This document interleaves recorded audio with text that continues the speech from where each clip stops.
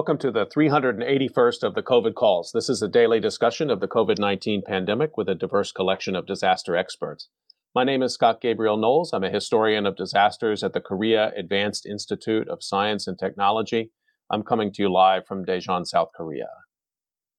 Today, I welcome sociologist Kyle Cleveland from Temple University, Japan, co-editor of Legacies of Fukushima, 311 in Context. Just a reminder, you can usually catch COVID Calls live on weekdays at 6 p.m. Eastern Time. Just go to the COVID Calls YouTube channel to watch. Today is a special COVID Calls episode at 5:30 p.m. Japan time, 5:30 p.m. Korea time. You can hear COVID Calls anytime, recorded as podcasts on Spotify, iTunes, Podbean, or anywhere you get podcasts. You can also keep up with COVID Calls via Twitter using the handle @US of Disaster or @COVID Calls. Please help spread the word and send suggestions for future guests and future topics. And as always, please feel confident suggesting yourself as a future guest. So today, November 23rd, 2021, there are 5,158,642 deaths from COVID-19 globally. That's according to the Johns Hopkins University Coronavirus Resource Center. Japan reports 18,343 deaths from COVID. I've been reading an obituary or a story of advocacy for those impacted by the pandemic in some way, and I'd like to continue that now. The headline is Relatives of Virus Dead Question Japan's Stay-at-Home Policy. This was written by Yuri Kageyama and appeared in the Los Angeles Times, November 21st, 2021. Dateline Tokyo. Yoshihiko Takuchi, who ran a small restaurant on the island of Okinawa, told only a few friends he had the coronavirus. When he didn't answer phone calls from public health workers for 3 days, police went to his home and found him dead in his bed. He was among hundreds of people who have died while subject to Jitaku Ryoyo, or a policy of having some COVID-19 patients recuperate at home. In many countries, those with the virus stay home to isolate and recover, but critics say that in Japan, a country with one of the most affordable and accessible healthcare systems, people have been denied hospital care, and the policy amounted to Jitaku Hochi, or abandonment at home. Takuchi's sister and a daughter of another man who died at home of COVID-19 have started an online support group for grieving relatives of such victims. Japan has seen caseloads fall dramatically in the last 2 months, and the government has drawn up a roadmap to improve its pandemic response. A plan adopted November 12th of this year aims to have beds for up to 37,000 patients nationwide by the end of November, up from 28,000. That compares with more than 231,000 COVID-19 patients needing hospitalization in late August, according to government data. Many had to recuperate at home. Prime Minister Fumio Kishida also promised to have healthcare workers routinely visit COVID-19 patients with mild symptoms at home. Public anger over inadequate treatment in the country with the world's largest number of beds per capita is a factor driving such changes. Kishida's predecessor, Yoshihide Suga, resigned after only a year in office, mainly because of widespread dissatisfaction with the government's pandemic response. Speaking up takes courage in a conformist society like Japan, and class action lawsuits are rare. But Kaori Takada, Takuchi's sister, and others in her group believe their loved ones were denied the medical care they deserved. I had to raise my voice, she said. She's not sure what she will do. Thousands are following the group's Twitter account, and others have come forward with similar painful stories. Takada, who lives in Osaka and runs a small nursery in her home, was Takuchi's only remaining relative. They spoke on the phone right before he was diagnosed, but he did not tell her he was sick alone at home. Given widespread phobias in Japan about COVID-19, he didn't want word to get out. Takada said he was a gentle man and much loved. We're coming together, trying to heal, sharing how people have been treated so cruelly, and perhaps helping each other take that first step forward, she said in a telephone interview. Japan's local public health bureaus responsible for arranging for the care of COVID-19 patients struggled to find hospitals that would admit them. In some cases, ambulances were shunted from one hospital to the next. A few makeshift facilities provided treatment and supplemental oxygen, but calls to set up big field hospitals went unheeded. In August of this year, when infections in Japan surged with the spread of the Delta variant, Japan's hospital systems were quickly declared stretched thin, even though it has had far fewer cases, COVID-19 cases, than the United States, Europe, and some other Asian and South American countries. In early September, more than 134,000 people were sick with the virus at home, according to health ministry records. About 18,000 Japanese have died of COVID-19 related deaths in a population of 126 million. No one knows exactly how many died at home, though the National Police Agency, which tracks deaths, said 951 people have died at home since March of 2020, with 250 of them in August 2021 alone. Shigeru Omi, a top government advisor on the coronavirus and head of the Japan Community Healthcare Organization, or the JCHO, has urged the government to set up emergency field hospitals specifically to avoid these types of deaths. Japan's healthcare system is dominated by small private hospitals and clinics, and few inpatient facilities are equipped to handle infectious diseases. Many beds are occupied by psychiatric patients and by the chronically ill and elderly, and there are relatively few doctors, intensive care specialists, and nurses. Dr. Takanori Yamamoto, a critical care physician at Nagoya University, believes hospice care needs to be restructured to focus on seriously ill patients in designated facilities instead of spreading them across small hospitals that each have a handful of ICU beds. Resources were improperly managed, including widespread hospitalizations of people who didn't need it, he said. Public health bureaus are designed for research and are ill-suited to be gatekeepers for doling out COVID-19 care, he added. The problems are deeply rooted in a decades-old system, and Yamamoto worries that even if Japan manages to ride out this pandemic, it will be unprepared for the next one. No other nation turned away patients like this, even countries that had far more cases. The idea of doctors not seeing patients should be out of the question. If you're a doctor, you have to take care of the sick, Yamamoto said. Japan has done nothing. There has been no leadership, he said. Back in August, Yuko Nishizato, co-founder of Takada's group, pleaded with hospitals for her 73-year-old father to be admitted, but he died after testing positive for COVID-19 without ever getting treatment, apart from medication for a fever. Phone records show he repeatedly called the local public health center right up to his death. It breaks her heart to know all he got were recordings. I wanted him to live to see his grandchildren. I wanted him to see a more grown-up me, Nishizato said. There are so many who have suffered the same way, and I don't understand why.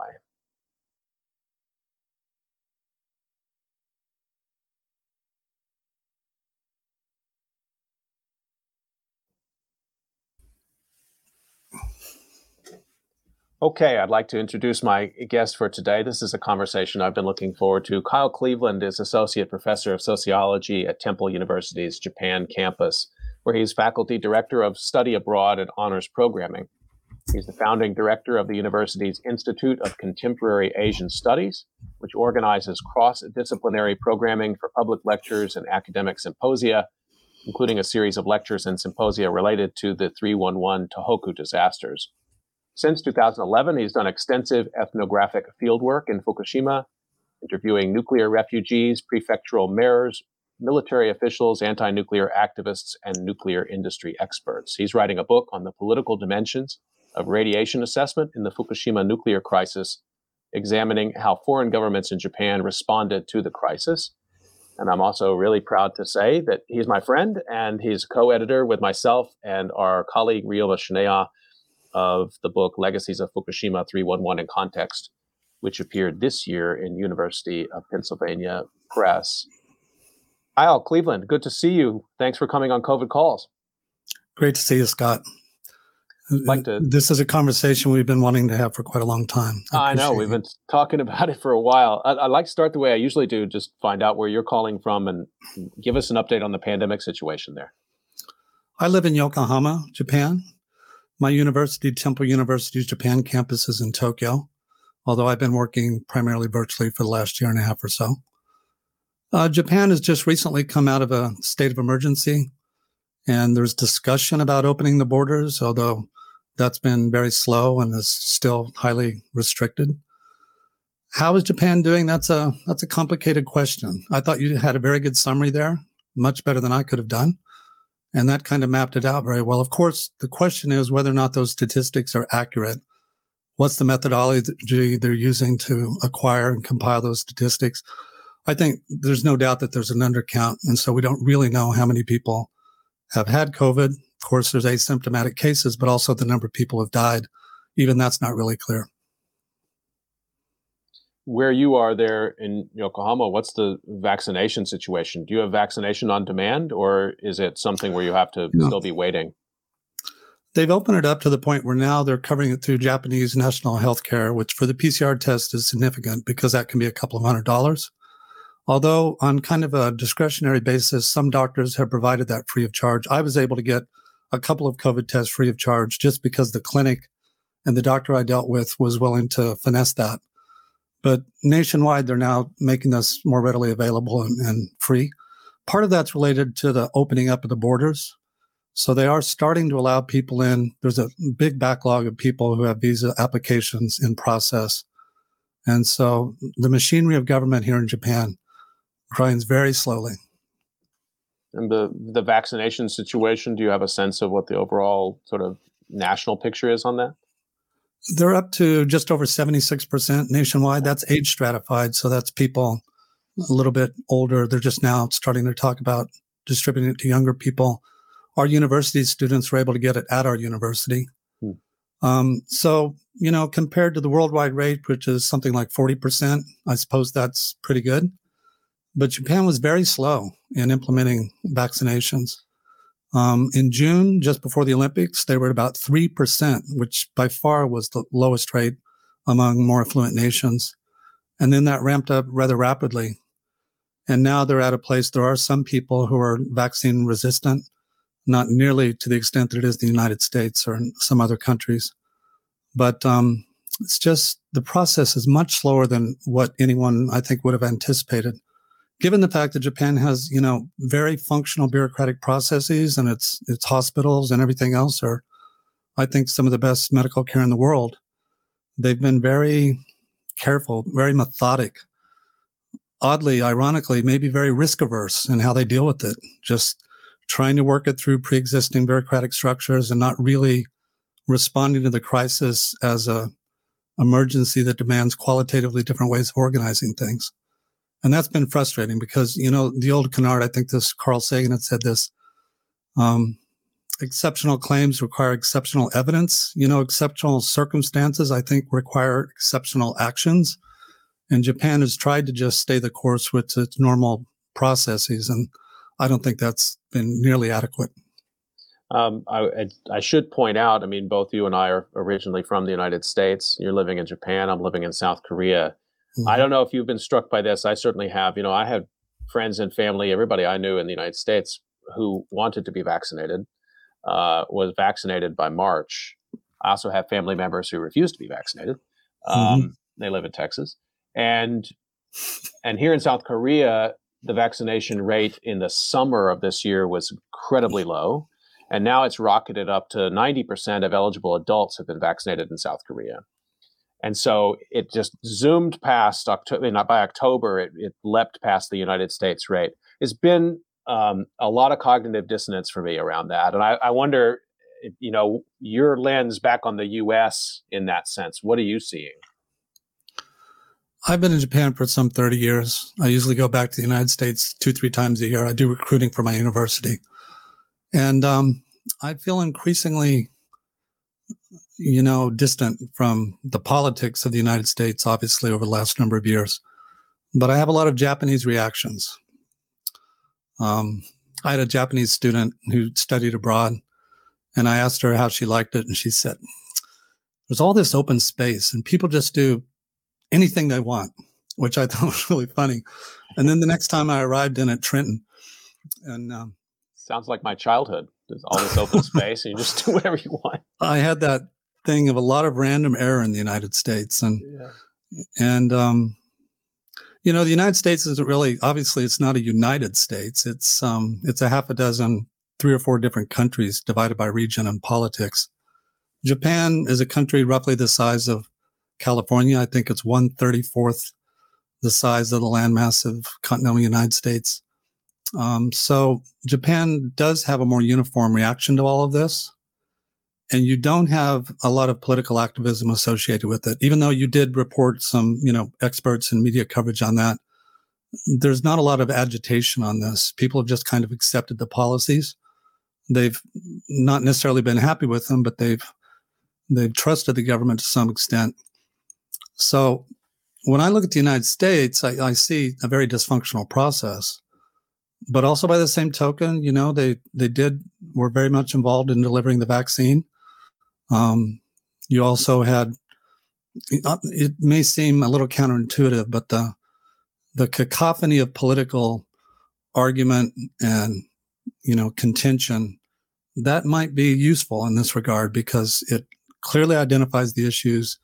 People are, they're emotionally invested in public policy. And I don't think you see that for the most part in Japan. Yeah. Thank you for that observation. It is, just knowing where that line is, though. I was talking with law and society scholar Wendy Parmet in my last COVID calls episode, and we were talking about free speech issues, and I think that, I guess, if there's a special political genius to the United States, it privileges speech over just about everything, which I agree with you completely. It can help surface a lot of issues and a lot of vantage points. But I didn't think anything could surprise me anymore about the United States. But to see disinformation and conspiracy thinking weaponized by public officials who have the charge to protect lives, and to see them putting that aside in favor of scoring political points around the strangest things, like telling people basically to take unproven medicines or to not use masks or whatever, that was something new, something I hadn't seen before. I don't think you really see that in Japan. For the most part, you don't see it in Asia. So often, on a whole range of issues, maybe it's not so meaningful to make comparisons between Japan and the United States or certain Western nations, but maybe compare kind to kind, apples to apples.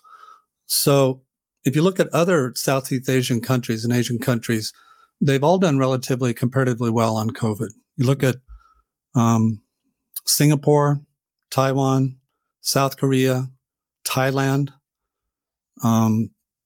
Japan, arguably China. Given its size and complexity. And what I see, and this is painting with a very broad brush, is that these are authoritarian states or maybe pseudo-authoritarian states in which, you have very state-directed policy from the top down. People are given orders, they follow them. And they're also very rule governed. Japan is, supposed to be a democratic nation. I don't know that the blunt label of authoritarian quite applies as it might have a generation ago, but you do have the legacy of that. One time I visited Alex Kerr, who's an authority on Japanese traditional culture and art. He's the author of a book called Lost Japan and Dogs and Demons, one of the real leading authorities on Japanese traditional art. I was with some study abroad students and I asked him, what are some insights that you could give to these American students? And he said, you have to keep in mind that Japan was dominated by military structures for almost 2,000 years. And it's only been since World War II, a couple of generations, that it's become free of that. But the shadow of that militarism and or authoritarianism still casts a very long shadow. And it's embodied in every institution, from the hospitals to the state to any political bureaucracy. And so in some ways, you would think that would make it more functional. But you and I have done a lot of research and had a lot of discussions about Fukushima, and I see a lot of similarities between the way in which the government mismanaged the Fukushima nuclear crisis and the way it's dealt with COVID. I definitely want to come back to that in a minute. Let me remind everybody you're listening to COVID Calls, and I'm talking today about COVID in Japan with sociologist Kyle Cleveland. Kyle, before we turn to some of those other issues, I did want to ask you if you would share a memory of this pandemic time for you, something you experienced that's really sticks in your mind as sort of defining of these times. Well, I caught COVID here in Japan. It was exactly the same day that I was scheduled to take my second vaccination shot. I got Pfizer. So it was the third week of August. And I woke up that morning. I was supposed to get the second vaccine shot in the afternoon. I woke up with a fever, feeling really bad, runny nose, all of it. And I pretty much knew what it was. So I went to the local clinic of the doctor that I know, and I asked him if I should get it, if I should take the vaccine shot. And he said, probably not. We should probably test you for COVID. And then the next day, I found out that, in fact, I had COVID. So I kind of see it through the lens of my own experience. And I know I'm projecting here. And, this is a sample size of 1. So I don't know how much you can generalize from it. But the second day, when they checked my ID, of course, they wouldn't allow me to come in because I might have been infected. So they gave me the results over the phone. And, to be positive is to be plus. So they're on the phone. They identify my proper ID, and then they start yelling over the phone, prasu, prasu, prasu, you have COVID. And that was a very interesting several weeks. My wife tested positive about 3 or 4 days after me. She had not been vaccinated, and she had a much rougher time of it. She spiked a temperature for 10 days solid. And 2 weeks into it, one day she couldn't stand up, and that was scary. And so I called the clinic, and they would not allow me to talk to the doctor, which I found to be very annoying. Of course, I couldn't come into the clinic because I was, positive with COVID, and, they didn't want me to transmit it, but they wouldn't even allow me to talk to him. And when I asked why, they said, rule, it's the rules. And the way I process that is I think they were trying to manage their caseload, partly to manage the worried well, a lot of people who are anxious with, certain symptoms that could be associated with COVID. But even in this case, I really got the impression was, don't talk to us unless you're in the ambulance going to the hospital. They really just asked people to go home and to wait it out. And that took a lot of weight off of the hospitals, and it didn't overwhelm the hospitals. So they were managing that, but it didn't really provide any direct care for people. The other thing I experienced through that is that even though they had talked about contact tracing, they asked me over the phone, have you been in contact with anyone? I had been with a couple of people. They didn't ask for any information, any phone numbers, any, mobile media devices to do that contact tracing. One of my friends, I guess I shouldn't say who Scott, self-quarantined out away from his family for 10 days because he didn't want to pass it on to his child. And it was just interesting to see them it seemed to be going through the motions. I don't know how seriously they're really taking this. They would call twice. Well, they gave me software that I was supposed to put on my phone. I wasn't feeling well. I didn't do it. They didn't ever follow up on that, but they called me twice a day. One of them eventually became a computer call, and they were just going down a checklist. Do you have respiratory distress? Do you have a fever? Are you eating? Have you been in contact with other people? And then about 4 or 5 days into it, they started delivering some food. That was interesting. Why a 4 or 5 day delay? But they really kept me away from the clinic and also from the hospital. So, if you think about the demographics of Japan, this is a country where you have a lot of people who co-inhabit 3 generations living in the same home. This country that has 100-year leases on homes.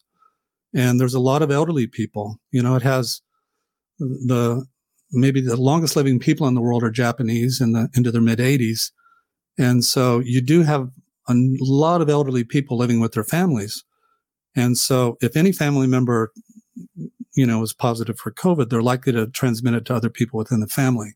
So I don't know if that was really good, crisis mitigation, but it did say something about how they were trying to manage it politically, bureaucratically, maybe not with looking at what was in the best interest of patients on an individual basis. And people accepted that for the most part. There have been some experts, as you quoted, who've spoken out against it, but people have just kind of taken it. And so, I'll try to fill you in on little details, and you could interrupt or ask questions as I go here. But Japan imposed a state of emergency, which was a lockdown, but it wasn't really a lockdown. It's not enforceable by law. This dates back to an archaic law at the end of the World War II during the U.S. occupation, that the state could not impose restrictive actions on its citizens except under, even under exceptional circumstances. So it was kind of a strong recommendation without a lot of enforcement provisions or teeth in it. So, for instance, they asked various businesses to not to serve alcohol and to close down. Most of them did. But some businesses made the calculation that rather than take the compensation offered by the government, they would just stay open. The government didn't do anything to stop them. And there was certainly no invasive policing for people who are out and about. I live right next to a fire station. So it's been very annoying for the last 6 months that 6:30 in the morning with sirens blazing, they go out in kind of a show of symbolic force, like we're here and we're paying attention.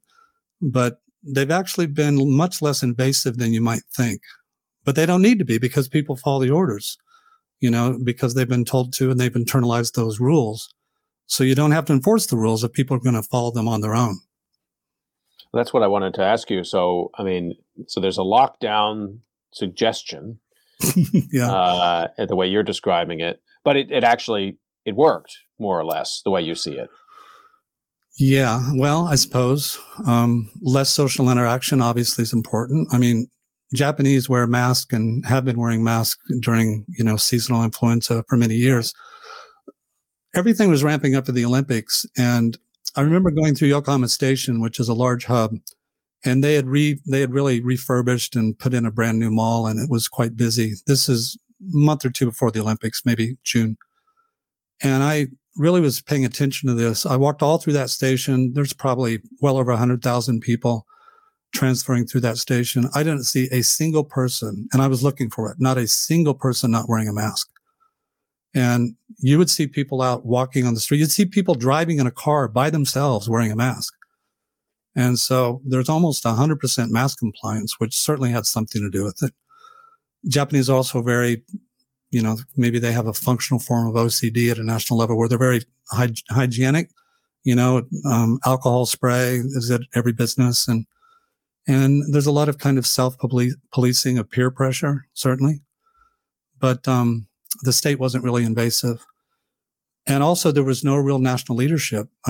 Arguably this cost Prime Minister Abe his job. He, in his own poor health, maybe from the stress associated with this, he eventually transitioned out.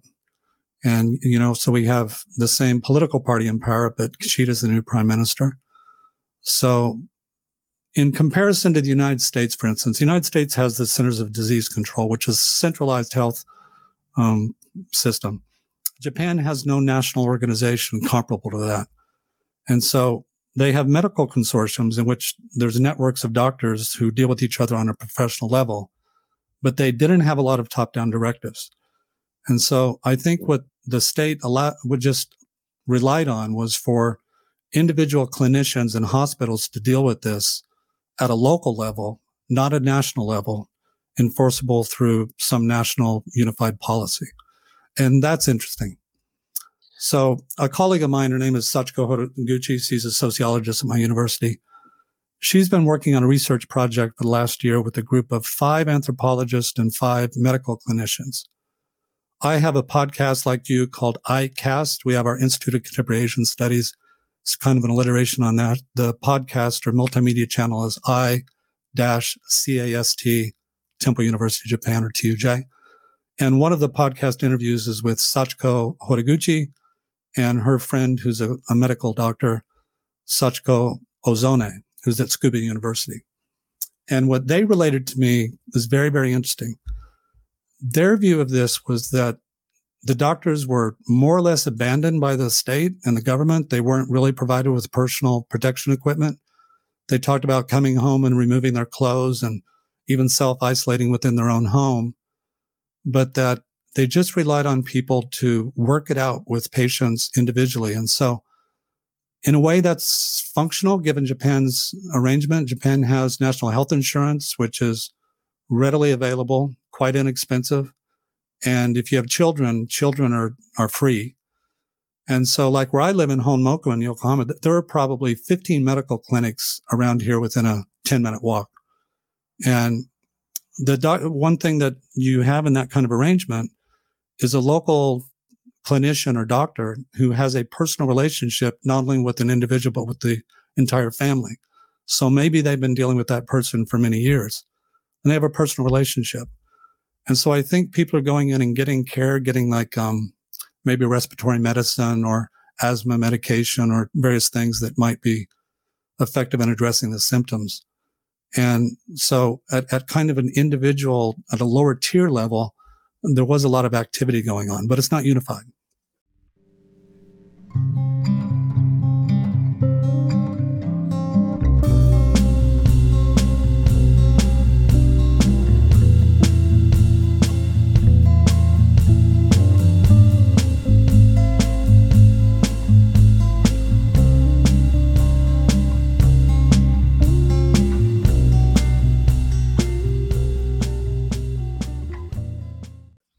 So let me again just remind folks that you're listening to COVID Calls. I'm talking to Kyle Cleveland today, and I want to give a quick shout out to also his podcast and the activities at Temple University Japan. And this, you can find that at icas.tuj.ac.jp, and check out the podcast there and the research that Kyle's been leading. And in some ways parallel to what I've been doing with COVID Calls. And there's a lot in what you were just describing there. I want to circle back to, first of all, I just want to say I'm glad you're okay. I'm glad your wife is okay. Thank you for sharing that experience, which I don't know, when you narrate it like that, there are various moments in it which to me sound just absolutely terrifying.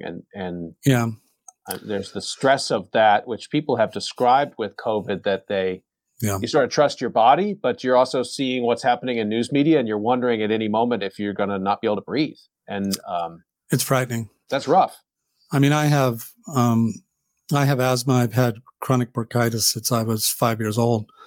And so I was very worried about respiratory distress, which I never really had. Although 3 weeks into it, maybe a month, where I thought I was past it, and it seemed that I had a couple of days of pretty significant respiratory distress that really panicked me. I don't think that I had long COVID. I don't know what that means. I don't know how you put parameters on that. I think my wife did. And there's an interesting aspect of this, Scott. You'll know what I mean on this, but there definitely is a stigma associated with having COVID. I noticed when I would tell people, they would have a kind of intuitive body language reaction, and this is long after I was over COVID, or even virtually, that kind of like I'm telling some deep, dark secret. And I've even had people say things like, "Oh, thank you for sharing such personal information." And I think that stigma is very real. And I think it also had an impact upon medical care here in Japan. So I'm going to tell you a story here that I have a hard time abstracting from it and verifying just exactly what it signifies. But the local doctor that I deal with is quite erudite and international. He lived and worked in New York City at Presbyterian Hospital for 4 years. He was a visiting professor at Columbia University, completely bilingual. And I've known him for several years. And I was not exactly doing research, but every time I would go into the clinic, I would ask him, as COVID was starting to amplify. He really thought that this was not an issue for Japan because he believed that Japan had latent immunity. There is an argument here, kind of has the smell of not of racism, of some sort of, biological nativism, that Asian people are somehow biologically different, that they've been exposed to circulating influenza for centuries, and that they therefore somehow they carry some latent immunity. And that may be the case. Good luck demonstrating that. I mean, there are some researchers that have worked on that, but it's really hard to be able to verify that. But when I got tested twice. And the first time I got tested, he said, "Okay, so here's the deal. You have two options. You can have this covered by Japanese national health care, in which we have to inform the government, or you can pay for it yourself, which would cost about $200, $300. And so you get the test on one day, we'd get the results back the next day. And within a few hours period, you would have to indicate to us do you want to put this on the books and have it covered by national health insurance, in which case it would be free, but they would have to convey that information to the government? Or do you want to just pay for it on your own, in which case those statistics never make it out of this office? And I really was shocked at that, to the point where I said, wait a minute, tell me all of that again. And how common is this? And he said, well, I can't speak for other doctors. And I asked him why. And he said, well, I mean, you have these intensive communities that are, Japan does have this familial ideology that everyone's kind of part of one big family. If you have a small business and it becomes known that someone would have COVID, that could dramatically affect that business, might shut it down. In the schools, if it was known that a kid had COVID or a family had it, they would be maybe withheld from the school. There's a tremendous problem with bullying long before this issue ever came up with COVID. And there's a concept for this in Japan. It's called kegare. It's a Shinto notion that means ritualized pollution. It's kind of a taboo associated with contamination or disease. And I was kind of jokingly referring to this as a kegare tax, that if you are tested positive, we will conspire with you to not make this public. And on the one hand, I was outraged by that. On the other hand, I kind of appreciated the option, because initially I didn't want to really tell people about this. So, of course, the implications of that are, we have no idea what the actual numbers are in Japan, because they're not necessarily mandated by law, or if they are, the reporting is not enforced. How do they enforce it? So that, again, I want to be cautious in extrapolating from that to say it represents the common experience, but that was my experience, and it was pretty remarkable. And it made me really doubt the statistics. The other issue is, if you look at the mortality rate, Japan has very low mortality rate, except that they don't really do cause of death testing. So if a person dies of something that is clearly respiratory based, maybe they would go to that trouble. In Japan, they cremate bodies. They don't get autopsies for most people. And so, again, I think without a doubt, there's an undercount. And not only due to asymptomatic disease, but even to the level of mortality. And if a person doesn't go into a hospital and get on the books as having suffered from COVID, then they can come in under the radar, and it never gets counted towards the official statistics. It's again, I think this is where I agree with what you said earlier. Comparing Japan to the United States or South Korea to the United States is, to me, only vaguely illuminating. I think much more interesting comparisons across East Asia, and colleagues of mine here, students, have described to me the early days of the pandemic in South Korea. Of course, the government here took an extremely aggressive test, track, and trace. It became a national project. Right. And but the news media reporting, there was a sense, this is the way it's been described to me, that those who became infected had really let down their family and let down the country. And this, and I think it's particularly confined to that earlier period as well, when the numbers were incredibly small and there were a few outbreaks in local places, often associated with churches or with nightclubs around the U.S. military base and things like that, which adds another sort of dimension to it. But I don't think we see that as much right now. Of course, I'm challenged in my capacity. I don't read. I'm limited in what I can understand because of linguistic failures on my own part. But there's some interesting synergy there with what you're describing. This sense of and I don't want to generalize to the whole society, but that particularly during that early kind of sense-making phase of the pandemic, that there was a strong sense of taboo or failure placed on individuals who were suffering. Right.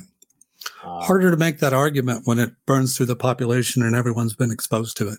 Absolutely. And you have more and more people within your social network that have had it, or if you've had it yourself. What I told my students, and I know I'm projecting from my own experience, I'm teaching a course this semester on risk culture. So it was a little odd starting that semester while suffering from COVID and just trying to hold it together. Yeah, it's like that's like really taking it too far, Professor. I know, that participant observation to the extreme. But I said to them, look, everyone's going to have an encounter with COVID. You're going to be asymptomatic. You're going to have had a vaccine, in which case your symptoms will not be enough to hospitalize you. You're going to be unvaccinated, in which case you might have a really hard time with it. But I think eventually virtually everyone's going to be exposed to it. And we've seen that. The problem is with asymptomatic cases, you just can't measure it. I think the Lancet some months ago did a study that found that, now this is months ago, that 1/3 of Americans they believed had COVID, even though the numbers were far below that, because how do you verify asymptomatic cases? Right. Well, we'll never know in the United States because they never really tried. Well, in Japan, they've never really done much comprehensive testing. Mm-hmm. And here I see a parallel, a very direct parallel with Fukushima, that early on they decided they were going to, this is policy, but it's also rhetoric, that they were going to do contact tracing rather than testing, under the rationale that testing wasn't readily available. They couldn't do really widespread pervasive testing. And then arguably, if you're not testing everyone constantly, then a test is only good for a few days before it starts to time out. Someone did a study, some scholars did a study about what were the criteria necessary to be able to reopen American universities with some confidence. And they argued that every university student had to get tested 3 times a week, every week. And when they did the math, they calculated that under the American healthcare system, each COVID case involving hospitalization would incur about a $39,000 expense. And so when they did the math, it was worth it to, test people 3 times a week. And I think they've done that at some. Yale University was doing it. Mm-hmm. I don't think a lot of universities that have a multi-billion-dollar endowment were doing that kind of testing. And so, I think they just kind of gave up on the notion of doing widespread testing at a time when doing that would have been very helpful for them to be able to stage the Olympics in a different mode. So, given the need that they had, both in terms of nation branding, public messaging, and also just to be able to hold the Olympics in a safe way, it's really peculiar that they didn't more aggressively go after testing, which could have given them some assurance and allowed them to deal with it. Having that information is better than not having it. And I think they just walked away from it. They gave up on it. That happened in Fukushima.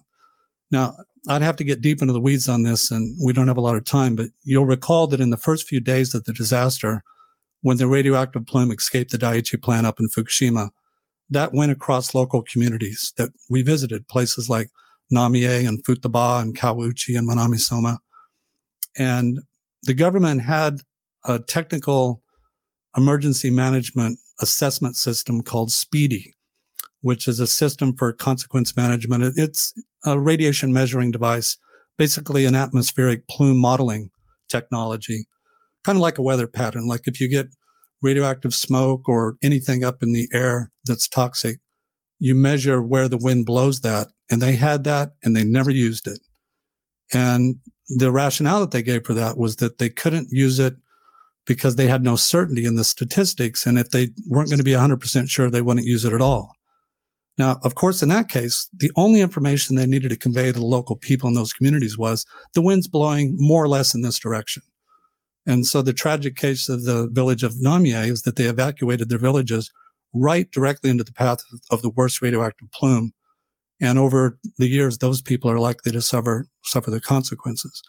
But a similar thing happened, I think, with COVID, where they had some available technologies that they just simply refused to use because they couldn't have absolute certainty.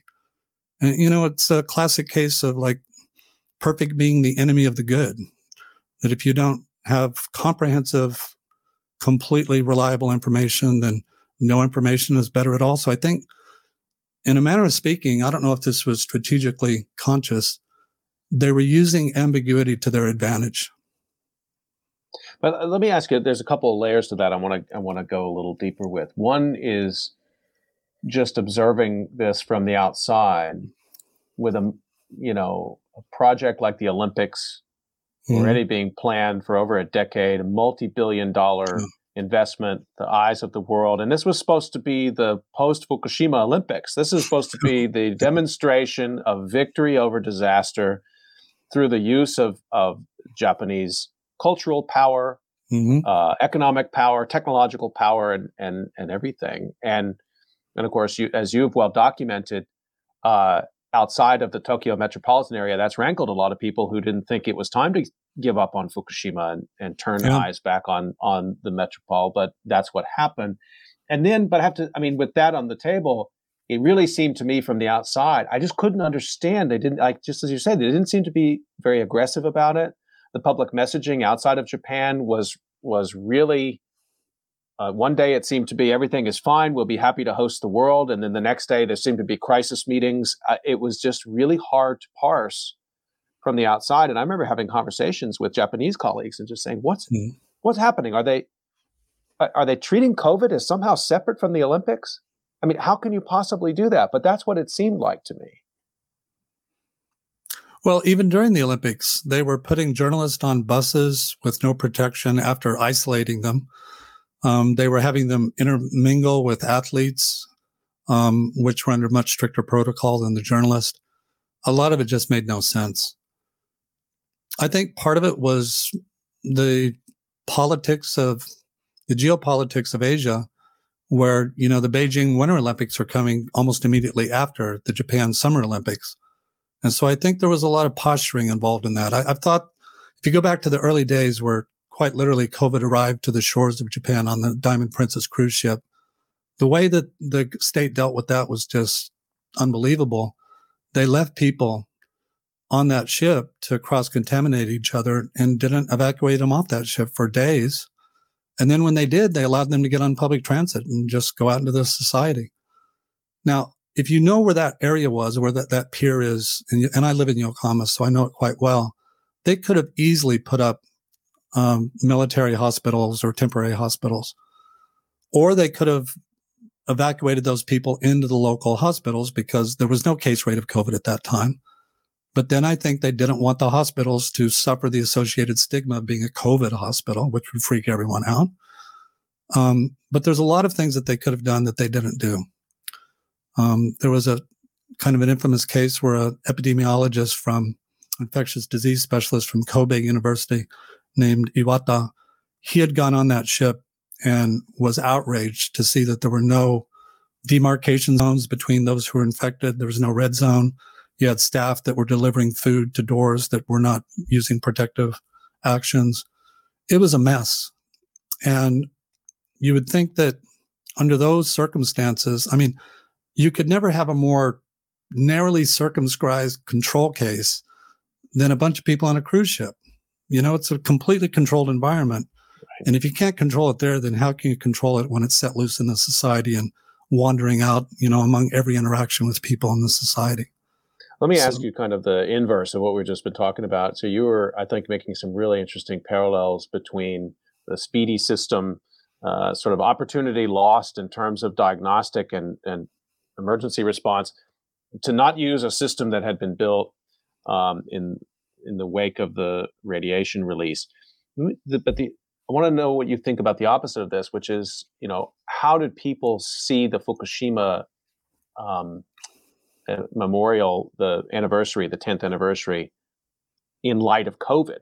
Did somehow people, that memory is 10 years old now. And again, I tried to follow it from a distance. I had wanted to be there, but couldn't be. Mm-hmm.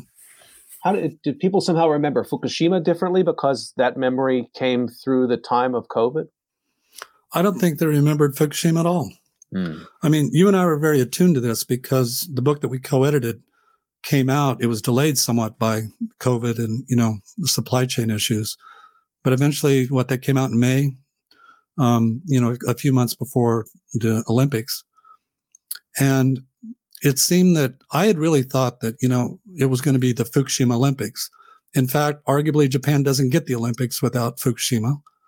And when they were pitching for it, they branded it as the Reconstruction Olympics. This really laudatory narrative of resiliency, and Japan has overcome this major disaster. So it's kind of a consolation prize, maybe a sympathy vote, but often the International Olympic Committee does that kind of nation branding or nation building.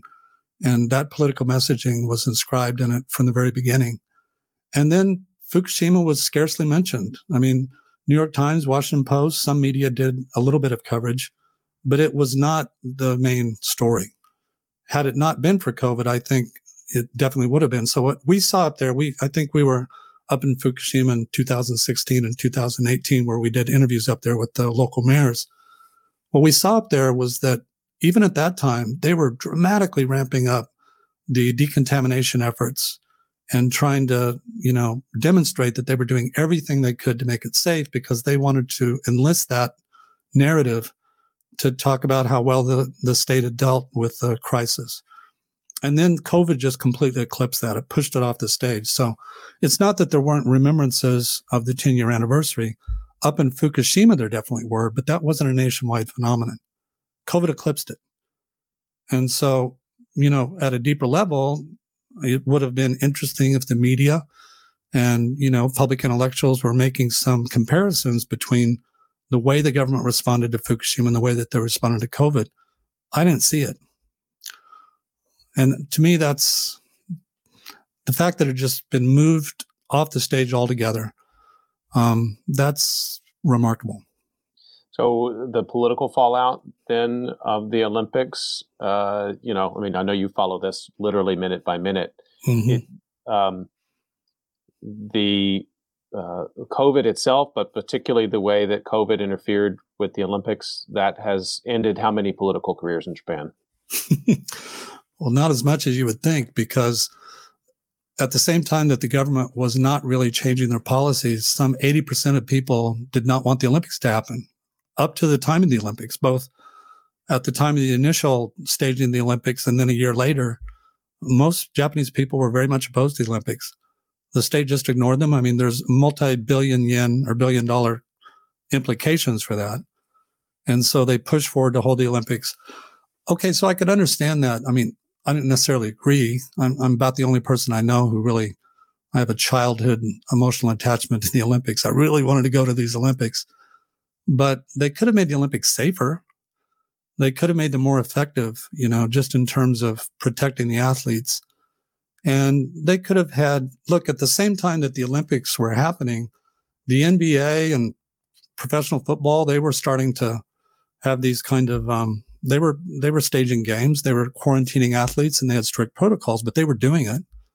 So I think that the government just, you see, part of the disconnect here is that we have this stereotype of Japan as being such a highly organized, perfect society in which everything works. You have really functional bureaucracies, all that stuff. And all that may be true.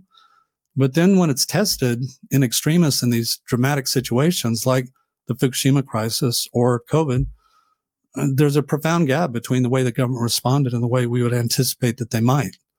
And, I just watched the film Minamata, the new film that's come out with a group of students. And I asked my Japanese students what they thought. And this one woman said, "I can't believe this happened in Japan." And there was all this, backstory to that assumption and that statement that, these things don't happen in Japan, except when they do. Japan, and maybe as a result, Japan is just not, tested through the experience. But I don't see a lot of lessons learned from Fukushima. And I'm pretty skeptical that after COVID, Japan's going to be ready for the next pandemic. Because remember, we've been here before. SARS-1, when did that break? 2009, 2012, around that time? I think it's 2009. I mean, that was the test run. And that hit Asia disproportionately. That came out of China. And that ran through Japan. I remember vividly thinking at the time that might shut my university down because we rely on a lot of international students. This is long before the Zoom world, became a solution to that problem. But it seemed like those lessons were not learned.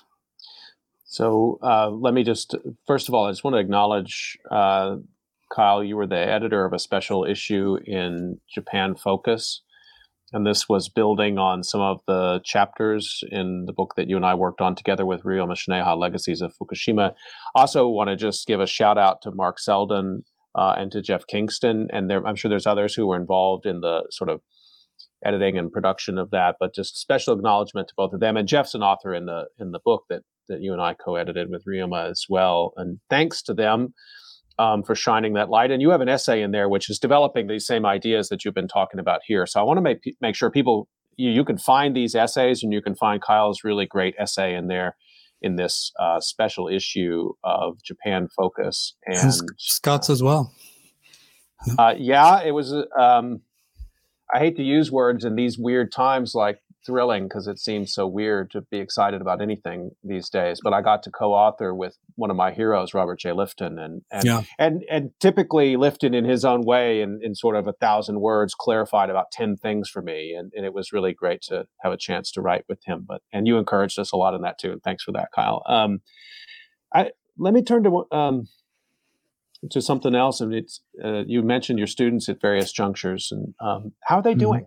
Like, how are teens and 20 somethings in Japan that university students who were adolescents during Fukushima, and now they're living through this pandemic at a time when they're supposed to be developing their social lives and their university life, which is really important, I know, in Japan as it is here in South Korea. How are they Mhm. coping with this? Yeah, I think it's really difficult to separate out COVID from just the mere experience of having to interact virtually with everyone, which was compelled by the COVID crisis. I'm teaching a course called Risk Cultures, Pandemic Politics, Natural Disasters, Nuclear Energy. And the first 3 weeks of the semester, we did a really deep dive into COVID at a time when I was suffering from COVID. And I don't think I would do that again. I mean, next time I teach the course, which I will in the spring, I'll probably do it at a different time of the semester. It seemed like people were very disaster fatigued. It seemed like piling on, that on the one hand, they're dealing with it on a daily personal level, and then they're also studying it, critically examining the history, the impact, societal impact. It seemed a little bit emotionally overwhelming. And what I've seen in general, not just in that particular class, I'm sure you've seen it as well, is just a widespread sense of malaise, what Emile Durkheim would have called anomie, a state of normlessness and confusion. I referenced that in that essay that was in Japan Focus. But yeah, I think that it's been a really hard time for young people. It's been a hard time for all of us, but maybe even more so for them, because social relationships are so very important. That's a big part of the university experience. And not getting that has been a real loss. Surely it's had a psychological impact. You're listening to COVID Calls, and I'm talking to Kyle Cleveland today. Kyle's a sociologist at Temple University, Japan. We're talking about COVID in Japan and Fukushima as well. Another thing I wanted to get to, Kyle, was because I know you study popular culture comparatively, and of course within Japan. I couldn't do this for a long, long time because I was talking about COVID every day, and I couldn't manage to watch the um, pandemic films. But I finally, over the last couple of weeks, kind of binge watched a lot of them, and uh, several of them, of course, they're set in the United States, but several of them are set in South Korea. Actually, it's a whole genre in South Korea, as well as it is in Japan. And I guess I wish now I had gone back and watched those earlier on, because I think a lot of the early news reporting and cultural reaction to COVID in the United States and in South Korea as well was in some ways conditioned by the images that people already had in their heads, not from previous pandemics, maybe to a certain extent, but from news coverage, which was recycled early in the pandemic, and from these films. And particularly here, there's a film in South Korea called The Flu, which appeared, and I'm going to get the year wrong here, but it's relatively recent. And it struck me that when watching that film, it really was a film about government overreach.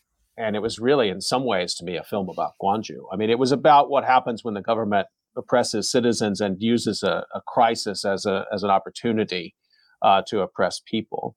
And I don't want to paint with too broad a brush here, but I mean, that theme came through very strongly. So I guess I wanted, so like, what films are you watching? Like, what about novels, music? Like, what's in the cultural mix of Japan that's helping you or other people understand this time? I was just thinking, Scott, forgive me for this. You're starting to sound like a boy from Houston, Texas, in the way you're representing invasive state action. I wish there would have been a little more invasive state action in Japan.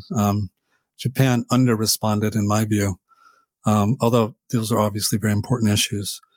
Well, I think, as with Fukushima, there's a whole subgenre of Fukushima-related films.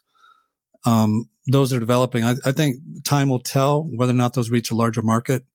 I think right now they're hitting niche markets, and they're not necessarily, part of a national conversation. Whether or not that gains traction over time. So, for instance, with Fukushima, maybe one of the best films of all things was Shin Godzilla, the new Godzilla, which is an allegory about Fukushima, really. I mean, if you know Fukushima disaster, it's all about Fukushima.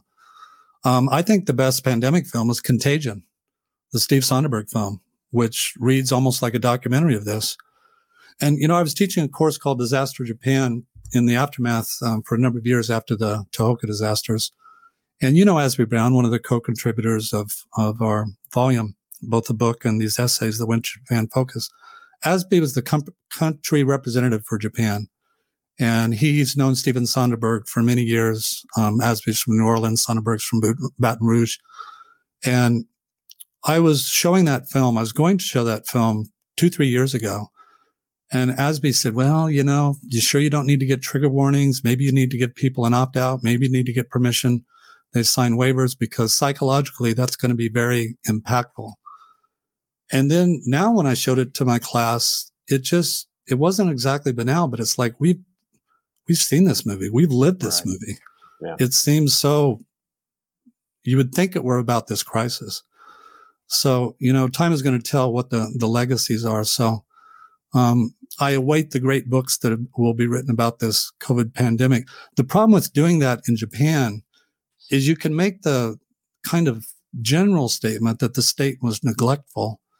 But then when you get down to the details and you really try to demonstrate the mechanisms, exactly how, policies failed, so much of that is obscure and behind the veil of state politics that it's really hard. And, I really was keenly interested in this and watching all of these webinars and reading what I could that's available about COVID by experts. And it all seemed to be pretty thin.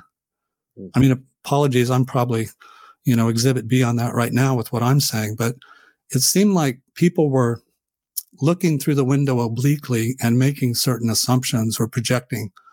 And there's a kind of a political narrative about a corrupt state, but exactly in what ways? I mean, if you're negligent, and it's kind of a negative example of just what the non-actions taken by the state, that's very different than malicious actions, such as we've had in places like, the United States under Trump, or DeSantis in Florida, where they were, suppressing hospital statistics on infections and deaths. That's really malicious state policy, and it's demonstrable. If you have investigative journalists who will sort that out, you don't have that in Japan. You don't have that, as we know, our colleague Martin Fackler, formerly at the New York Times, he's written about how the domestic press really dropped the ball in not having critical investigative journalism. And so you have had people who are inclined to be activists or already have a critical vantage point, which are critical of the state. They'd be critical of any political issue, not just this. But I don't think the seminal work has yet been done on this. We're still in the middle of it. It'll be interesting where we end up 3 or 5 years from now. Yeah, definitely still in the middle of it. But I want to shine a little bit of light on the approach you've taken with Fukushima and what I think is going to be needed for COVID research. And I think about, people I'm learning from about this, like Malka Older, for example, is a great scholar of international, disaster aid and relief. And we're just stuck with this sort of national set of national stories. We've got a global pandemic. We've got state level, national level statistics. And then we've fallen in love with these data visualizations, which show us these, curves and graphs nation by nation.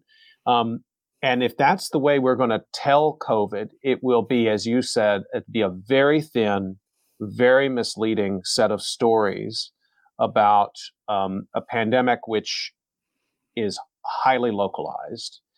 And the reason I mentioned your approach to Fukushima on this is that I remember the first time, you took me into the field with you, and I said, well, what are we going to do? And in my mind, I thought we're going to experience whatever Fukushima has to teach us. And I was extremely naive and poorly informed because I somehow was thinking of Fukushima as a monolith. And you're like, well, we're going to go talk to we're going to go talk to mayors, which was, of course, the right thing to do.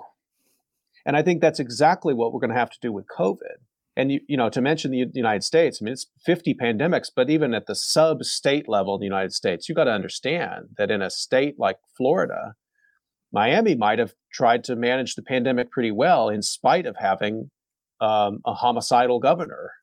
And I think that getting down into those kinds of regional, sub-regional, that's just going to take an army of researchers to do that kind of work. But that's how I think we're going to get to it.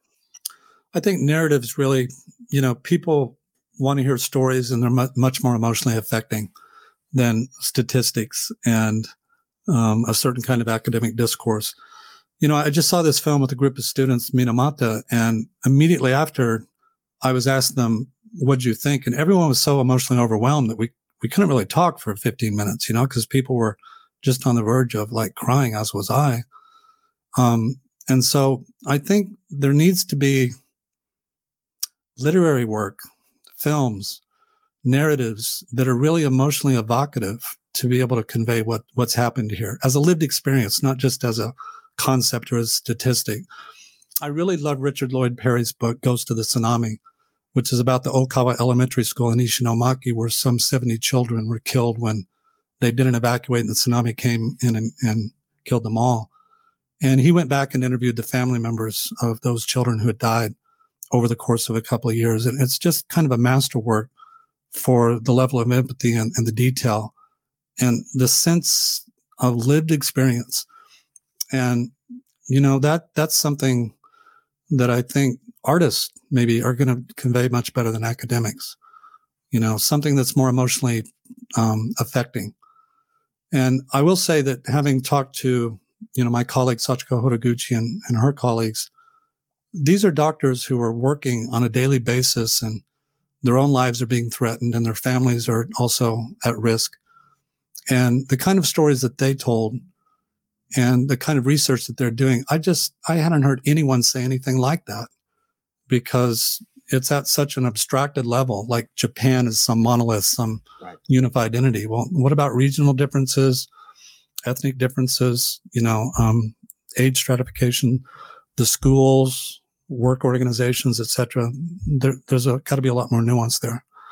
So it'll come in time, but what we've seen with, you, Scott, talked a lot about the slow disaster, how these disasters have long tails that predate the actual disaster itself, and then they languish over time. And the impacts can be felt over years, if not decades. We're seeing that with Fukushima. We've certainly seen that with Chernobyl. You saw that, one of the classic studies and disaster studies by Kai Erickson about the Buffalo Creek flood in Appalachia, where a flood ran through and wiped out those valleys. A lot of that work was done 10 years after the disaster, and it takes, that much time. I remember Prime Minister Khan had said that the Fukushima disaster was the most significant crisis since World War II. Well, we're still learning about that. That's something that shadow cast a very long legacy. So I think we're going to be, well, I hope that we're on the downside. Maybe the end state of this pandemic is starting to become endemic, right, where, we're going to get booster shots, and we've started to normalize it to some extent by adjusting the way we calibrate risk and how much we're willing to endure. So these things go through stages, and it's hard to make sense of something. Well, I'd say this, in the moment, we certainly make a different sense of it than we do retrospectively when we look back at it. That lens is a very different kind of lens. Just want to remind everyone you've been listening to COVID Calls, and you can usually catch COVID Calls at 6 p.m. Eastern Time. Today's been a special episode at 5:30 p.m. Japan time, 5:30 p.m. Korea time. Please join me tomorrow, 6 p.m. Eastern time. Sometimes when I'm doing Asian and North American episodes in the same day, I have to clarify what day I'm talking about as well. So please join me on Tuesday, November 23rd at 6 p.m. Eastern time. New York time for my conversation with medical student, or just recently graduated medical student, Thomas Irwin. He's going to talk about the experience of being a medical student and a med school graduate in the time of COVID. And I just want to just sigh of relief again that you're okay, and just thanks a lot for this conversation, Kyle. As usual, it's illuminating, and you always tolerate me telling long stories too, which I appreciate. So thanks for that, and good to talk with you, man. Great to talk with you, Scott. I always learn from you, and I appreciate, the project that we worked on Fukushima brought me into your field of study, which I was a bit of an interloper into. But I learned a heck of a lot in the last decade from you and your colleagues and the people that we've worked with. So unfortunately, I never thought, who would have thought that something could eclipse Fukushima and the terrible disasters of 2011? It's just the most implausible thing. It's amazing. Thanks for listening to COVID Calls, everybody. Stay healthy. We'll see you next time.